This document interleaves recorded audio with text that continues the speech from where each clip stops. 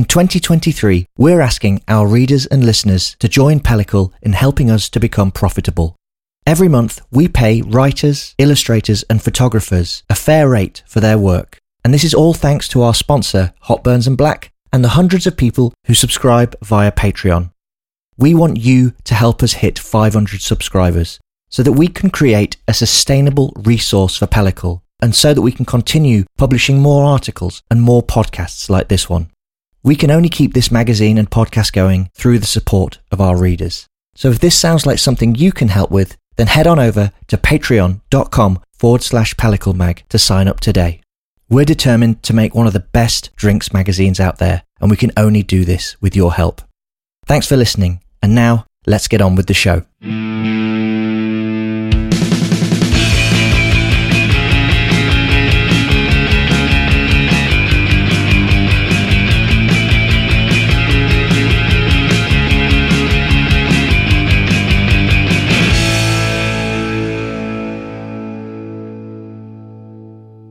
Hello and welcome back to another episode of the Pellicle podcast. Happy New Year. I'm your host, Matthew Curtis, and hopefully this year is going to be a busy year for this podcast. I'm really excited. I'm looking forward to trying to make as many episodes as I can.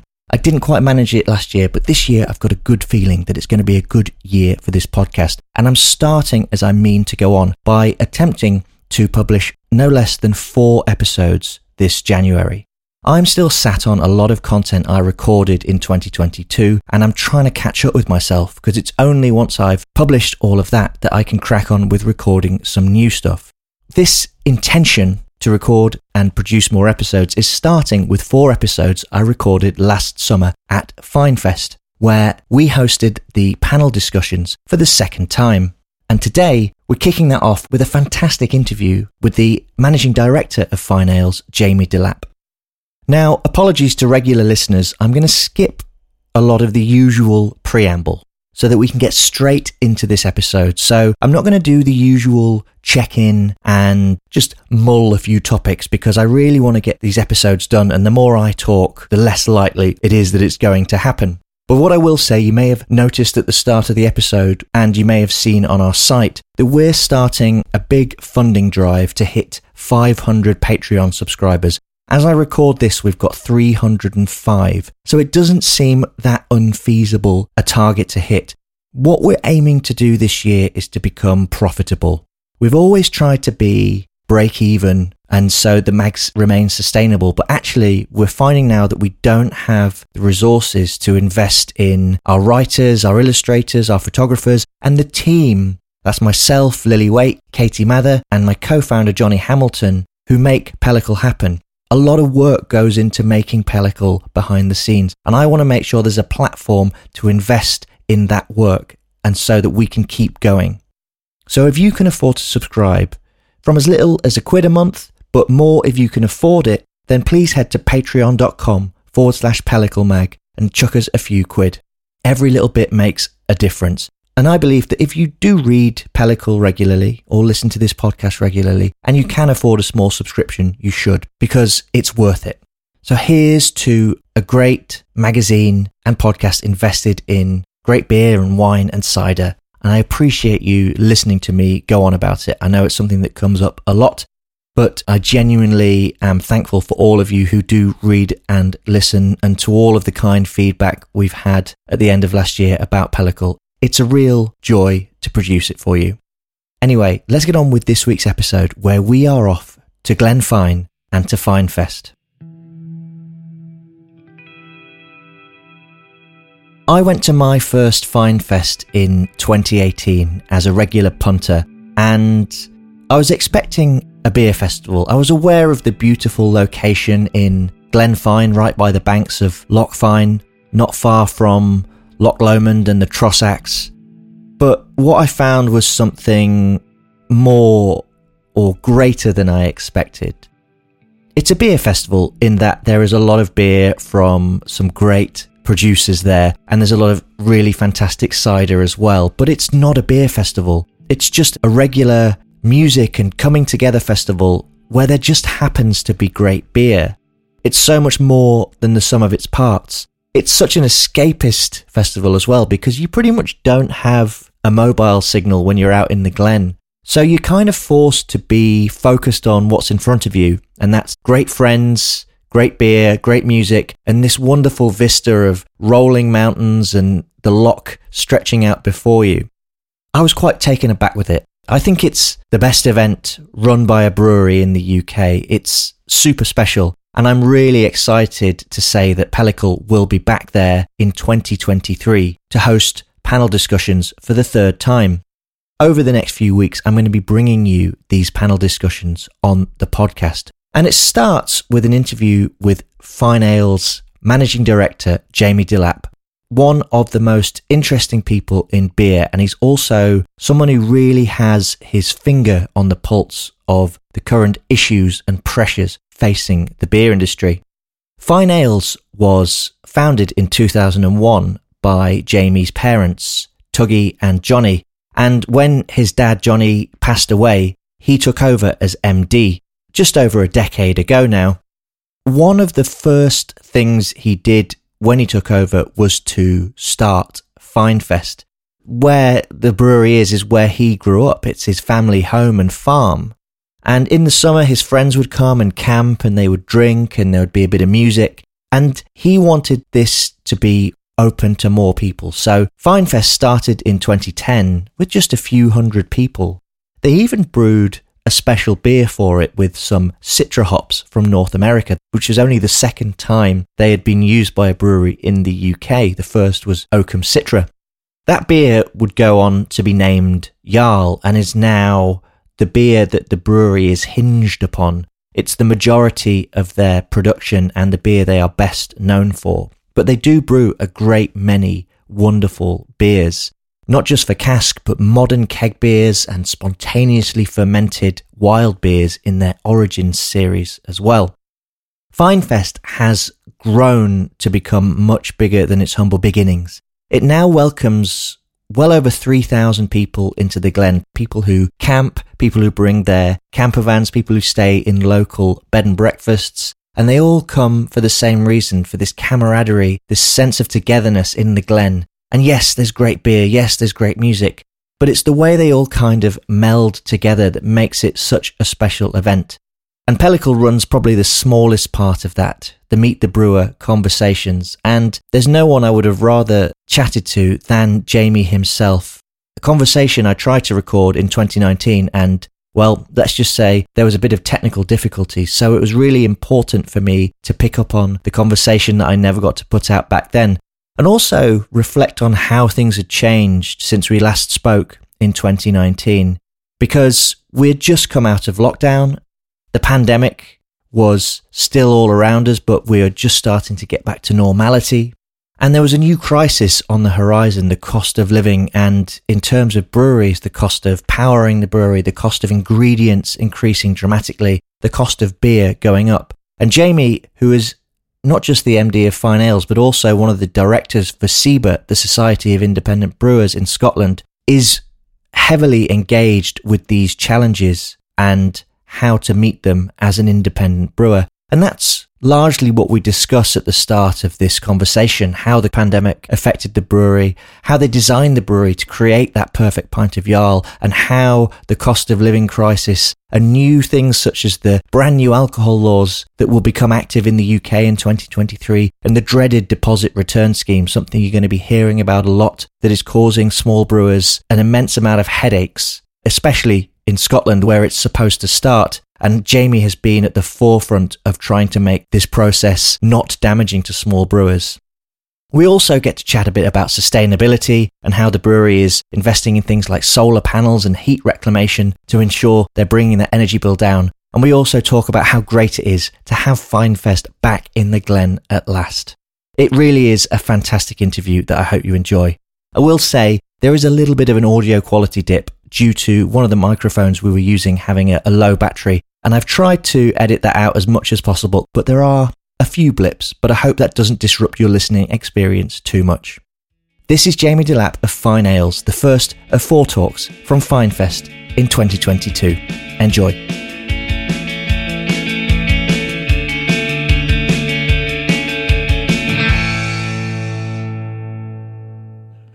Thank you for joining us at the Top Barn. My name is Matt Curtis. I'm the co-founder and editor-in-chief of a little online drinks magazine that mostly focuses on beer called Pellicle. And I'm a freelance writer, author of a book called Modern British Beer. And I'm very grateful to Jamie and Ian from Fyne Ales for inviting Pellicle back into the Glen to host the Meet the Brewer talks. And I wanted to start how we started in 2019 with an interview with Jamie, the owner and MD of Fyne Ales, because firstly, we recorded that interview and it didn't record properly. We had some technical issues. And it was a really good conversation because this will be broadcast on our podcast once we've recorded it all. So I was really gutted we didn't get to put that out there. But the other reason is that the last 3 years since 2019 have been unexpectedly tumultuous, and we've all been through a pretty traumatic and challenging time, which is why it feels extra special. I feel we deserve this weather and this glorious beer and this festival to help us just carry on, really, and remind ourselves that there's plenty still to enjoy. And beer, especially a good pint of Jarl, makes all that better. So, Jamie, welcome. How are you today? How are you feeling? I got 4 or 5 hours sleep. I've had a shower. I'm on the Barocca, so life could be worse. So I get a comfortable bed to sleep in, so I'm easy. Well, I'm glamping, so doing pretty okay myself. Feeling pretty fresh. So let's wind the clock back 3 years ago, and How early did you think, fuck, we've got to do something? Like I was at the Cloudwater Friends and Family Festival in February, and some brewers were dropping out because they had flu-like symptoms. I went to Seba's Beer X on March the 11th, stayed in a hotel full of Atletico Madrid fans, and 2 days later, I woke up with a fever. So, how early on in that cycle, because before there was lockdown, Boris Johnson, the Prime Minister, said you shouldn't go to the pub about a week before we actually locked down. So when did you go, right, something's bad, we need to do something? I think we could probably see the storm clouds building during that February of that year. But, I don't think anybody could have honestly said that they knew how things were going to tail out. And even, I think the idea of the lockdown didn't really feature on anyone's radar until surprisingly late in the day. So you could feel the storm coming, but we really had no idea how it was going to play out. So I don't think that I could crystallise one moment. It was just the storm clouds building. For me, the day that always sticks in the head is, I suppose up here it's Nicola Sturgeon. I suppose which was, I'm forgetting, but between Nicola and Boris, when they told us that the pubs were shut, everyone was to go home, and they hadn't announced furlough, that was just the sickening moment. I remember spending a sort of very difficult late night working out policies. How are we going to look after all of our team, and what are we going to be? What's our first ask of our team, and if it really drags on, what's our next ask of our team? In terms of basically having to sort of send people home for a short sort of what we thought was going to be like. Maybe you're going to have to go home and, just work 4 days a week. And if it gets really tough, maybe 3 days a week, but we'll keep paying you 80%, 66% or whatever. And how long could we last that for? And running spreadsheets thinking, well, okay, if it's 3 weeks, that'll be no problem at all. But if it starts becoming 4, 5, 6, 8, 10 weeks, it was going to be like, ooh, this is going to be really dangerous times. But then furlough got announced, and the game changed immediately. So there was that initial lifting of restrictions as well in that brief summer. Eat Out to help out. Eat Out to save Pret, wasn't it? And yes, and what was the other thing? Oh, you had to have a substantial meal. But when were you here? Were you thinking, right, we've got to get, because you relied heavily on draft beer, really, and cask in particular, I feel. Yeah. Certainly what I drink. No, I mean, we are probably amongst sort of the modern wave of breweries, probably more cask oriented, although we do everything. But yeah, I mean, we're very much more to the point. I mean, we're very much hospitality led. We were probably 70% of what we produced was going into pubs and bars across the country. And a lot of the rest was probably hitting restaurants as well. So So it really felt like that was like all of our routes to market were going to be shut. So on that basis, kind of sent everybody home. It was just me, Malk, our head brewer, and Elaine, who's my sort of right-hand person in the office and does everything, all the other stuff. And so just the three of us stayed behind. And I just remember that after that first weekend, we came back in and sort of downloaded the internet shop. And it's like, we've now, between the three of us, got 4.5 tons of beer to pack. So it was, it was brilliant. So many people stepped up and supported local businesses and switched to buying online. And, we were doing scavenger runs around all the local supermarkets, getting all their old cardboard out the back to feed through our shredder to help pack everything. It was mad. And you luckily have a canning line, don't you? No, we don't. You don't have a canning line. Have a canning line. So how were you canning? Were you having a mobile canning company drive up? No, we've worked for a long time with a contract packager who does a really nice job for us. My view. And I'd say I've probably got this wrong over the years, but I was always of the view, unless you could spend £1 million on a canning line, don't get into canning, which was probably true 10 years ago, but isn't true now. But because of that, we built up a really good relationship with a team that did a great job for us. So we work with them. But the other thing that really seemed to work well for you in lockdown were the mini casks. They haven't gone anywhere. They've remained popular. But how did they do for you? No, they were huge, and we launched this sort of subscription club as well, so people could just get two mini casks delivered to their home every month, and that worked brilliantly. So yes, I mean we were lucky. We've always done mini casks, for 10, 12 years, so we knew how to fill them. We had a supplier, but the orders just we used to burn through. I can't remember. We were burning through 2 orders.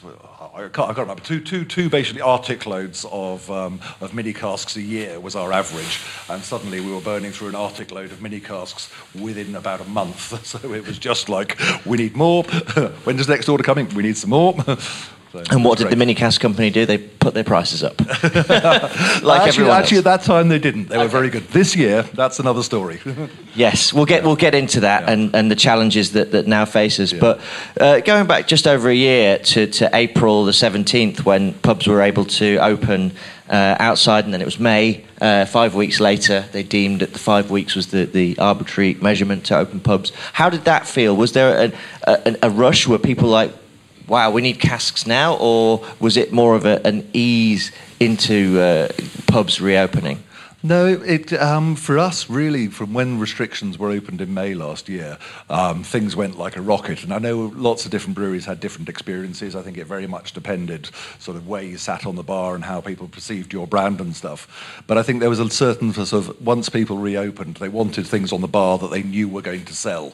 So I think they maybe opened with fewer choices, and we were lucky. Jarl's got this great reputation, so lots of pubs will, if they're only going to put one cask ale on, they were like, we've got to have Fyne ales on their opening.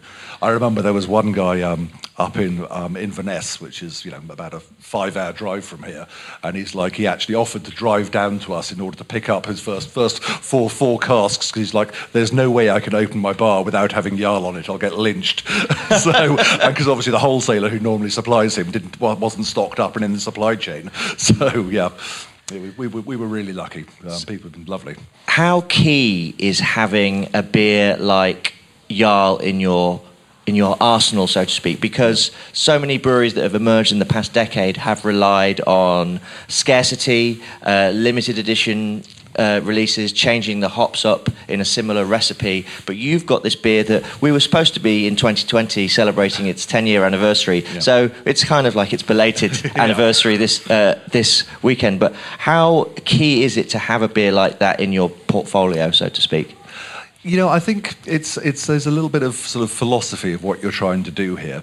It is really nice as brewers. We like to experiment, and actually, pre-pandemic, I think in 2019, we did 60 different new beers during the course of the year, and that's actually quite a big treadmill, just constantly getting new recipes, branding, pricing, getting everything sorted out and out through to the market. And so whereas the nice thing about having a good solid core range is you can really dial it in, and you can there are so many different, very small decisions which go into how your beer is brewed and what makes your beer and how it works. So very much, our new brewery, with I think we've spent about £3 million on it, or maybe a bit more these days. But it's been designed just how do we produce the best possible pint of Jarl. So there are so many engineering decisions which have gone into how do we optimise for that beer. And by doing that, we can keep on investing in our process control, constantly thinking about how do we just tweak it, make it that little bit better, dial it in that little bit further, in a way that if you're constantly chopping and changing, you can't do that because you've got nothing to refer against. It's like I think everybody, when you're trying to do your development programs, you stand on one foot and you move the other foot there, and then you stand on that foot and you move the other foot there. But you're still dynamic, you're still moving, you're still evolving. But if you've got a beer like Jarl that you're trying to stand in one place and really just say, okay, it should always be. At the end of this year, I hope the pint of Jarl you'll drink will be better than the pint of Jarl that you drank at the beginning of the year, because we should be getting it a little bit better all the time. But it's about refinement, and I like that from a brewing perspective. And I think reputationally, I don't want to be known as just the Jarl brewery. We have a lot of other strings to our bow, but it's fantastic, and ultimately, there are so many consumers, there are so many beer drinkers out there. We've got to capture their attention. We've got to tell our story, and having a brand that people recognise, that really helps to get people's attention, so they really engage with us as a brewery and understand what we're about. Well, I've been doing a lot of market research, testing the quality of Jarl this weekend so far, so I can taste the deliciousness that all that effort has brought us. So thank you. What are the beers that you in the range that you go, I love this. I wish it would have that impact of Jarl. And why do you think Jarl in particular has been that beer for you? What is it about it? That's a little bit hard to know, isn't it? Because there's I don't know how many. Hundreds of thousands or even 1 million people a year are probably drinking Jarl. And everyone's probably got their own story as to why it is that works for them. And maybe they first came across it with friends in the right setting. Beer is, to me, it's a social product. It's something that's designed to be on the table, surrounded by friends, nice place, good food, good music, if you're here. But that's kind of what beer is. So for so many people, it's like if you encounter a beer in the first place, and then the next time you go back to it, it's got all those memories coming with it. So it'll be lots of different stories, but I think, for me, Jarl expressed perfectly what we were trying to achieve, which is to look at sort of the modern world of what was going on. I'm very much influenced by the American beer scene, and so I spent a lot of time out in the States, particularly when I first got involved with the brewery here. And so I spent a lot of time there looking at what was going on there, and it's like, well, okay, how do we take those ideas, but how do we also really respect British brewing traditions and do the best British-style beer we can, but bringing on board those American ideas? And that's very much what Jarl is. It's not just about the hops, but it's about the whole regime, the way we think about it, the way we put that beer together.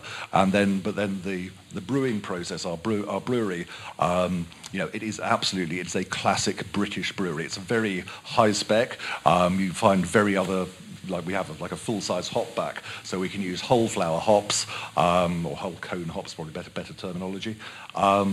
And we think that expresses more flavour than you will get with a T90. So most craft brewers will work with pelletized hops. It's a German technology. It's more efficient in the process, but you also lose something in doing that. So we designed the brewery to how do we combine the best of British and the best of the craft beer movement.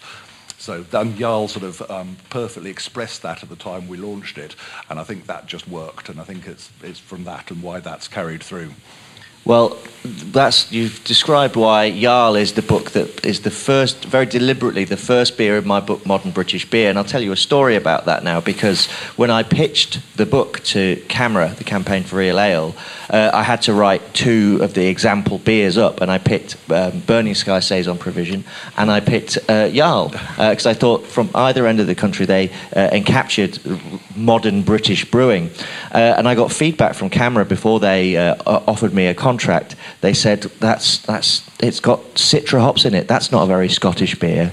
And I picked up the phone to them and said, look, unless you want to take my word for it, you have to drive up to Fyne, sit there, drink a pint of Citra, maybe have an oyster from Fyne round the corner, and and enjoy that moment and tell me that's not the most Scottish modern beer experience you can have. And they went, all right. And it became at the start of the book. So I'd like to say thank you for having such a wonderful beer. But I think this is a good way to go into talking about the costs of producing that beer, because like you said, it uses American Citra hops, the most cultivated hop in the world now, which only really started being used commercially, 12 years ago when Jarl came out. Yeah. But that uses, you were talking earlier about how we're talking about cask beer and how it's a high quality artisanal product that costs a lot to make. You've invested in high quality equipment, very well trained staff, but you also have to power that brewery and then get the ingredients. What's the most challenging thing about maintaining, I guess, our expectations as drinkers who would like to enjoy Jarl and drink it at a certain price, while managing the cost of ingredients? What's the most challenging part of that? Yeah. I don't know. And this year, I have to say, I mean, after all the foregoing, we're lucky. We're in a fortunate place. Things have gone. We've not had any big, huge disasters all the way through this. Thank God, touch wood. And my team have been, socially distance comes naturally if you're in Upper Glen in Argyll. We are quite distant from everyone up here. But actually, this year with these cost increases, it's insane. I mean, as mentioned to Matt earlier, our energy bill in April 2019 was just over £7,000, and in April this year it was just under £21,000. So if you want to know the person that got their energy contracts most wrong in the entire country, it was me. We actually pressed renew on our energy contract on the day that Putin invaded Ukraine. So that was exactly the wrong time to have to renew your energy contract. It is. It's mad. The thing about the interesting thing about getting Citra over from the States, it's honestly, it's not actually so much a cost issue, because actually the growing conditions in Yakima where most Citra is grown, are fantastic, and because they've got these fantastic growing conditions and the scale they operate at is just enormous. We go out there, sort of either myself or Malcolm, my head brewer, every year to visit all the farms and choose what we think is the best batch of Citra that we can find, and then that's our batch for the whole year. So we go and rub 50, 60 different samples of Citra from around 10, 15, 20 different farms in Yakima in Washington State, and then we'll find the one batch that we like and we'll keep that, and we'll buy our whole year's requirement just from that one batch of Jarl.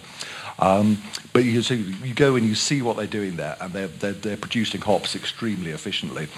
But it's also one of these proprietary brands which is owned by this huge company, Yakima Chief, and so they really artificially keep the price of that high, which is fair dues. They invested a lot of money in terms of producing it, but boy God, they milk it.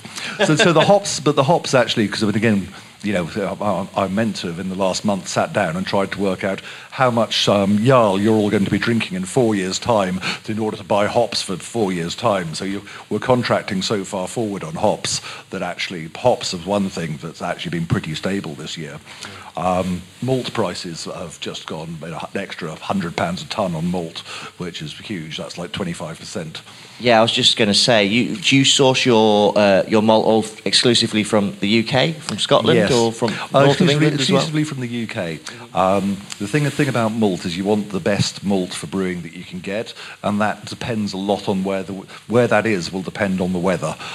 So if you have a policy, which we've debated for a while, was just having a policy of only buying Scottish barley. That's great in a good year, but you then, if the weather's just wrong in the parts of Scotland where the thing's growing, the nitrogen levels are too high, and you've tied your hands together, and you've now got a policy which means your beer's not as good as it could be.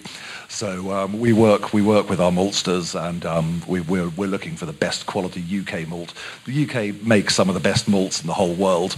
They sell it all over the world. So there's absolutely, you would be insane to buy malt, in my opinion. Others may have other opinions, often, but in my view, it's better to you can get some of the best malts in the world from the UK. Yeah, I wholeheartedly agree with that. It's interesting, actually. We're a major barley producer in the UK, so despite the shortages caused by the war in Ukraine of barley and wheat, we grow enough for ourselves. However, that doesn't stop the market prices changing because of that, and that's what's driving much of that price, isn't it? Well, I mean, so far Ukraine's had no impact on the price. Again, we'll contract at one price for the whole year. So, but come next year, I think it's going to be scary how much. I mean, if you look at the wheat futures market and that kind of everything else, is you take the wheat futures and you add on to that all the other elements that make up the cost of good malting barley. And that price has just gone through the roof. So I hate to think what the prices will be. The malt will be available, but what price they're going to get for it, because we're competing with the rest of the world. Then there's going to be a horrible shortage. So yeah, I mean we're heading for very difficult times. And that's not even the tip of the iceberg, really, because my next question is, because next year the entire alcohol legislation for the UK is changing, and you also have a deposit return scheme to get your head around. I could see the veins appearing. I spend about, I'm sort of leading on deposit return scheme for the sort of small brewers in Scotland and across the UK, and I spend about 2 days a week at the moment with the Scottish government, with the regulatory agencies, with the people that are setting it up, just trying to knock some sense into that scheme. It's just one of those ones where they just haven't listened to us. We've been telling them for sort of since they started thinking, and we're all in favour, things which are going to get us to net zero. We've got to do it. We can't complain about it. We've all got to make changes. We've got to do our bit. There's no question. If this was going to really meaningfully get us towards net zero, everyone would be behind it. But in order to do it successfully, government officials need to listen to us and actually understand what the real problems are and enable us to come together and find solutions. Instead of which, they've just been like, no, it's all going to be fine, it's all going to be good. And now it's going live in a year's time, and just everyone. I was on gave evidence to a committee of from the Scottish Parliament last week, and you had me there as small brewers saying, look, these are the issues we've got. We had someone from a mid-sized family brewer, same set of issues. Then the guy from Tennants comes on the call. I'm like, oh, this is going to be interesting. I wonder what he's going to say. What's his evidence? Absolutely the same thing. It's like, you guys have got to stop. You've got to listen, and you've actually got to work out how we do this properly. So I hope we'll manage to get the scheme working properly. I'll be really surprised if it goes live next year the way that they say it's going to, but there's an awful lot of people working on it.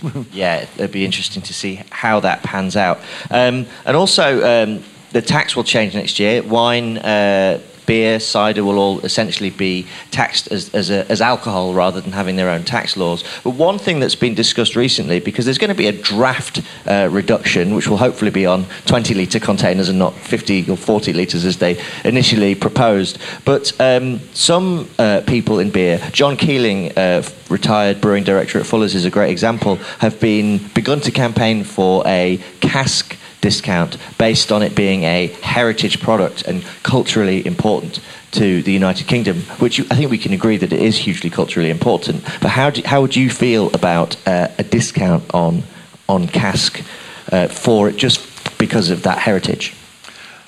So I can very much, for me, cask beer is something that is unique to the British brewing heritage. It's something that, if I talk to brewers from everywhere else in the world, cask beer is the thing that makes British beer sort of distinct and separate on the market. So I'm a huge, passionate believer in cask beer. But at the same time, what always gets me is like, inevitably, everyone through the supply chain, we're trying to do the best thing we can for consumers. We're trying to make sure we're getting our beer out there. But I go and speak to pubs, and running really nice bars, particularly up here, lots of tourists, lots of all of that, and they're complaining about they're like, oh, I can get beer for cheaper than you make your beer, and it's like, well, okay, I'm sure there's always people who want to sell beer cheaper than us. That's fine. That's what they want to do. That's not what we want to do, but that's absolutely fine. But then you have a conversation with them about what the price is on the bar, and you're saying, well, okay, they're charging this for cask beer, like maybe back in the day it was like £3.80 for a pint of cask beer, and you say, well, okay, that tap of Peroni next door to that, what are you charging for that? £4.50, £5, and it's like, okay, so I'm producing small batch, artisan, best ingredients flown in from anywhere around the world with a highly skilled team, doing the best I can in order to support you, give you the best possible product, and you're saying it's worth 20% less than this mass-produced product being belted out by some mega brewery. So there is a little thing here. I mean, so ultimately, you know, I think if we have to persuade consumers to be as passionate and value cask as we are as producers. And actually, for me, the thing I wouldn't want to do, because I think if there was a tax break for cask, it will just land up feeding through to the price of cask, and it'll actually drive the price of cask down, and we're actually devaluing cask further, saying that it's this product you only buy because it's cheap beer. And it's not about cheap beer, it's about great beer, it's about our heritage, and we've all got to do our job and tell the story as to why people should drink it and pay a fair price for it on the bar. Not a lot, we don't want to be greedy, but we need to pay a fair price for it on the bar. Absolutely, I agree with you there. I want to pick up on, you mentioned sustainability and reaching net zero earlier, and I think this is going to be a huge conversation in brewing over the next 5-10 years, because, you know, every business is looking at ways to become more sustainable, but brewing, even though craft brewing is quite a small industry in relative terms to the UK, it uses an immense amount of electricity. We already discussed how much you're paying for that.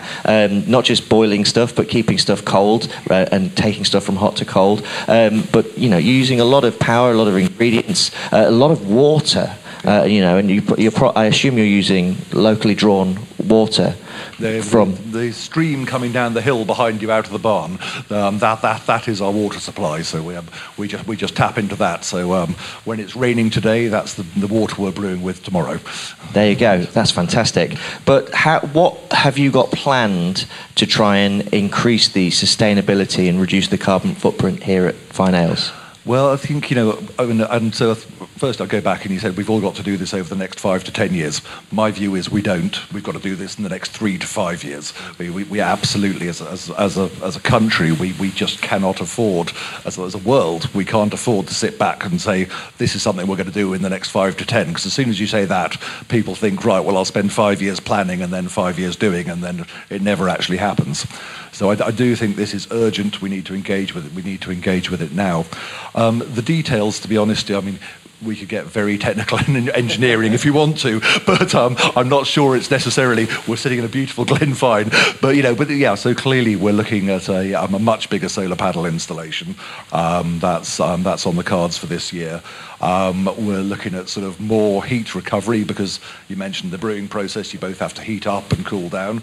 We already recover like 80% of that energy, but there's the last, or 85% even of that energy we already recover, but the last 15% we're not recovering that at the moment, so I'm looking at some engineering changes to do that.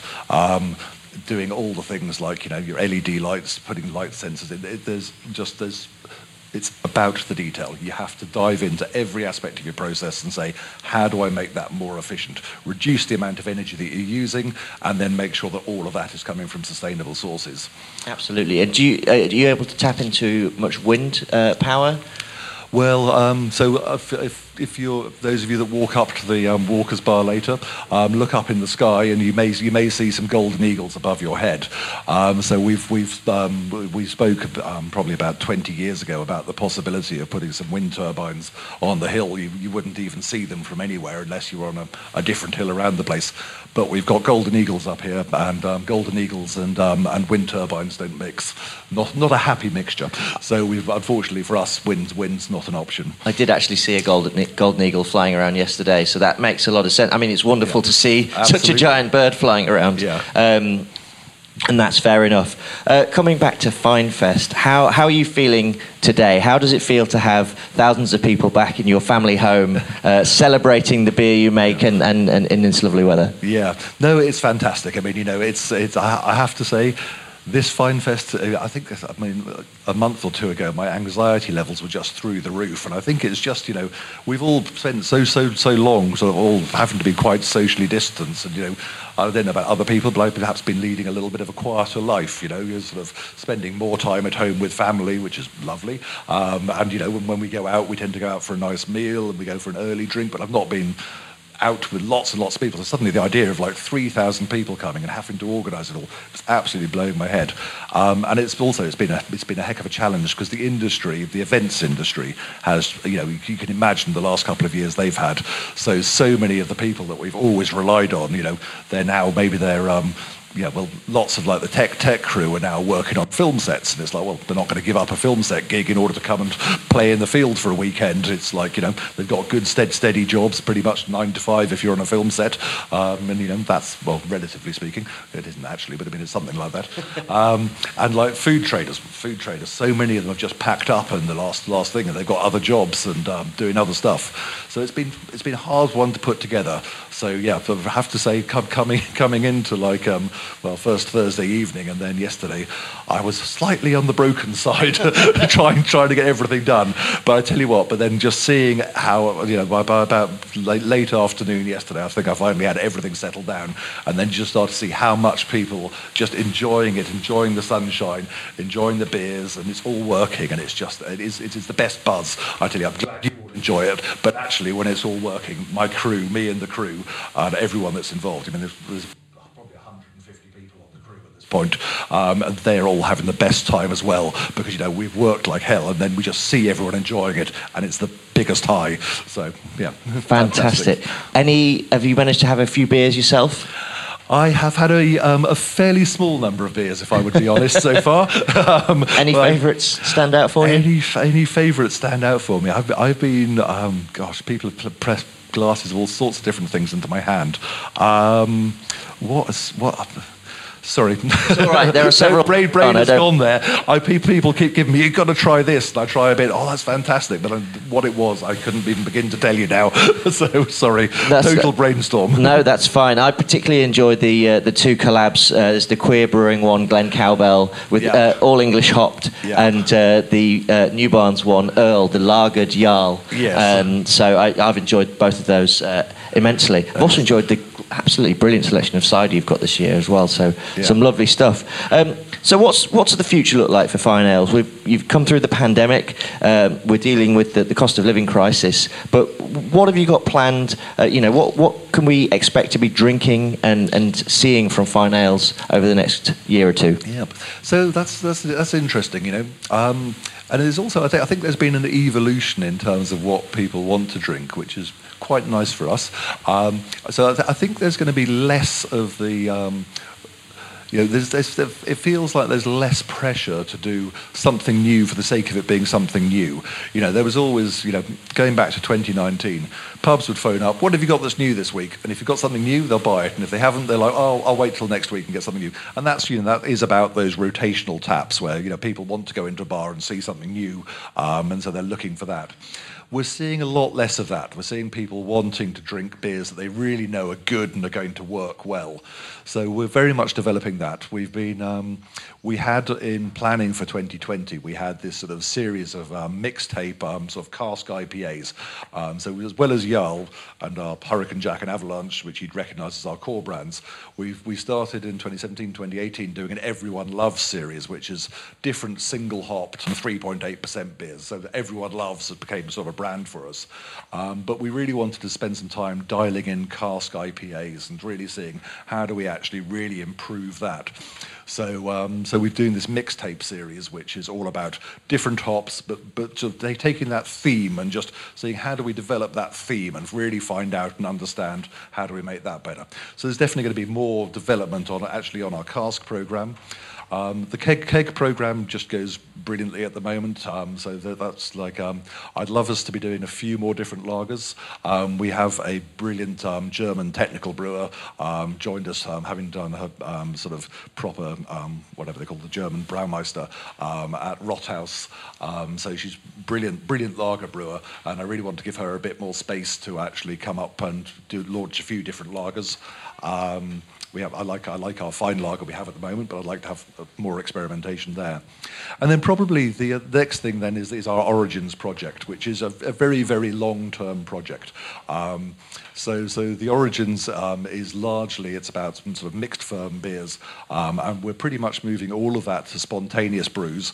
So it's, for those that don't know, spontaneous, it means we're just brewing with a natural yeast from the air, and those beers take about 3 years to produce. So they go into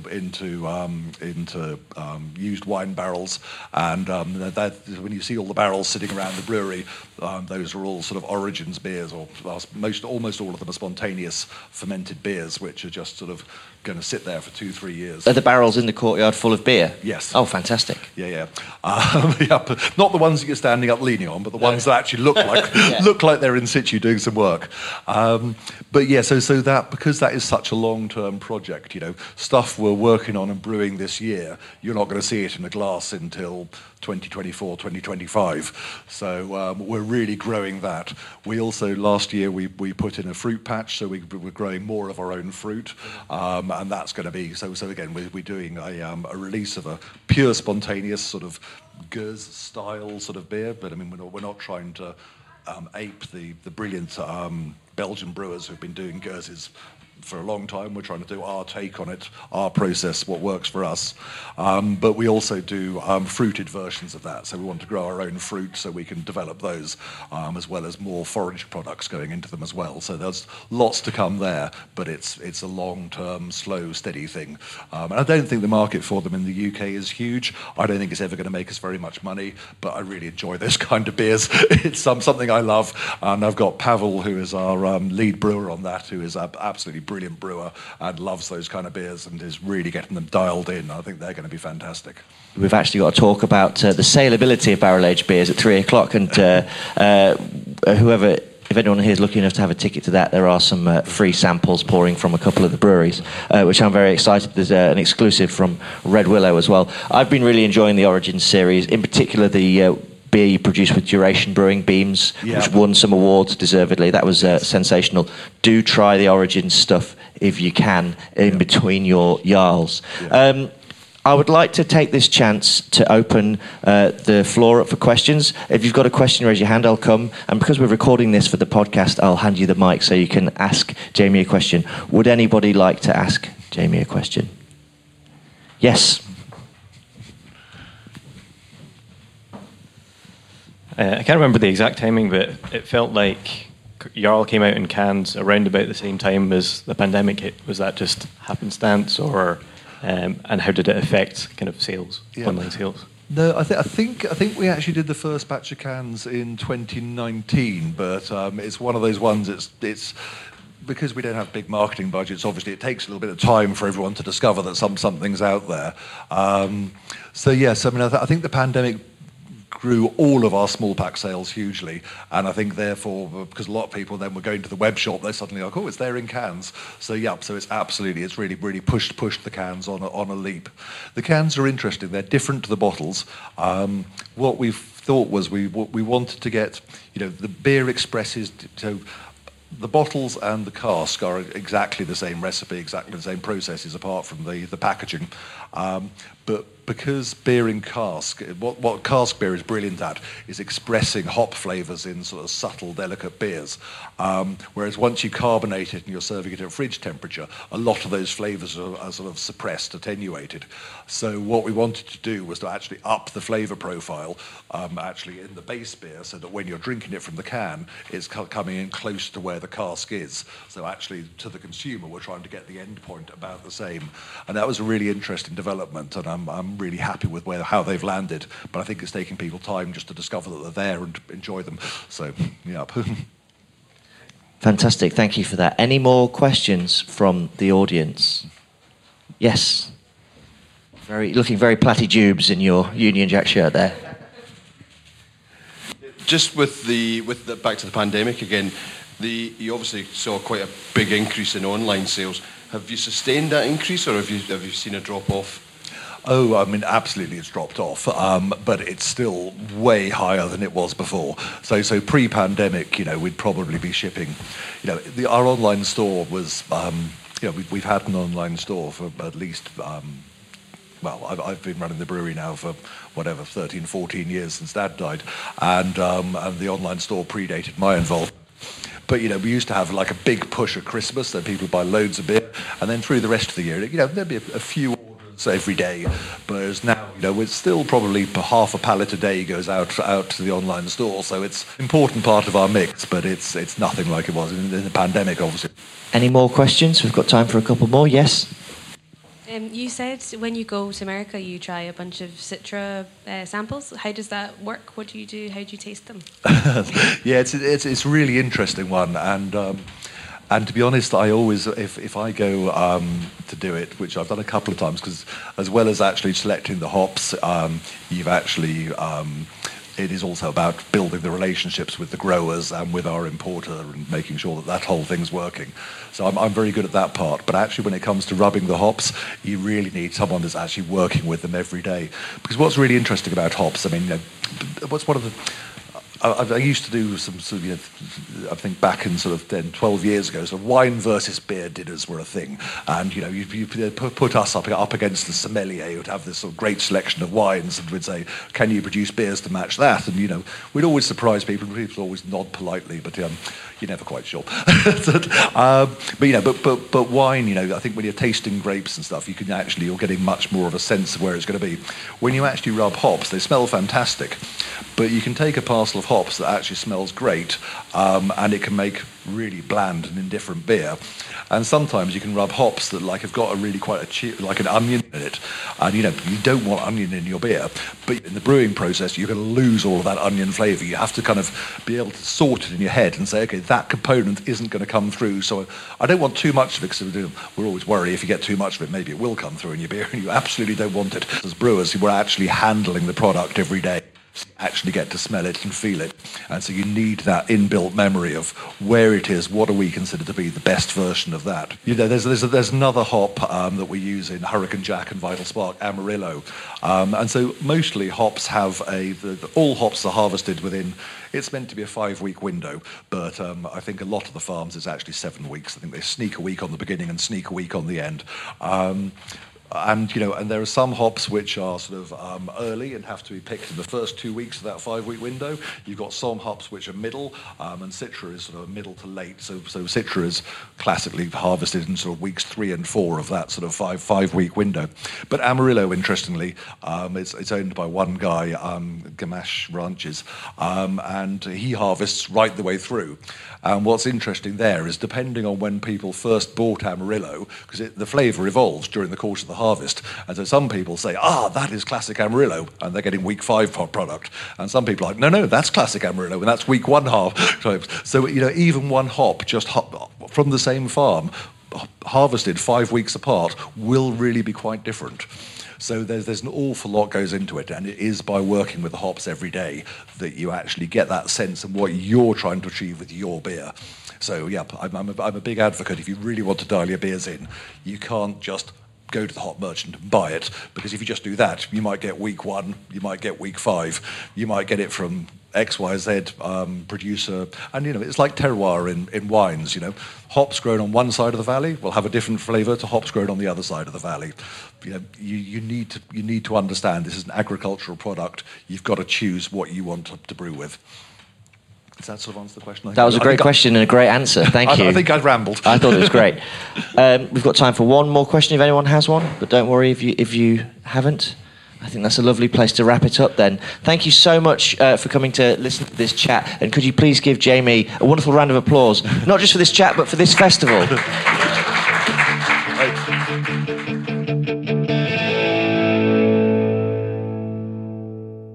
Thanks for listening to that, folks. I hope those audio dips didn't cause you too much of a headache and you managed to get as much out of that conversation as I did.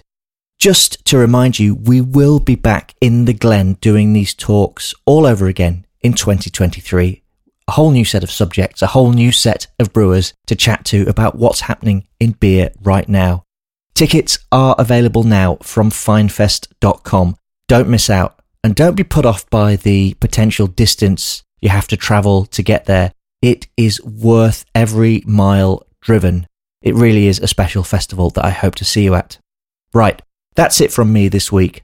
Fingers crossed I'll be back next week with the first of the panel discussions from FyneFest. Until then, I've been Matthew Curtis, and you've been listening to the Pellicle Podcast. Bye-bye for now.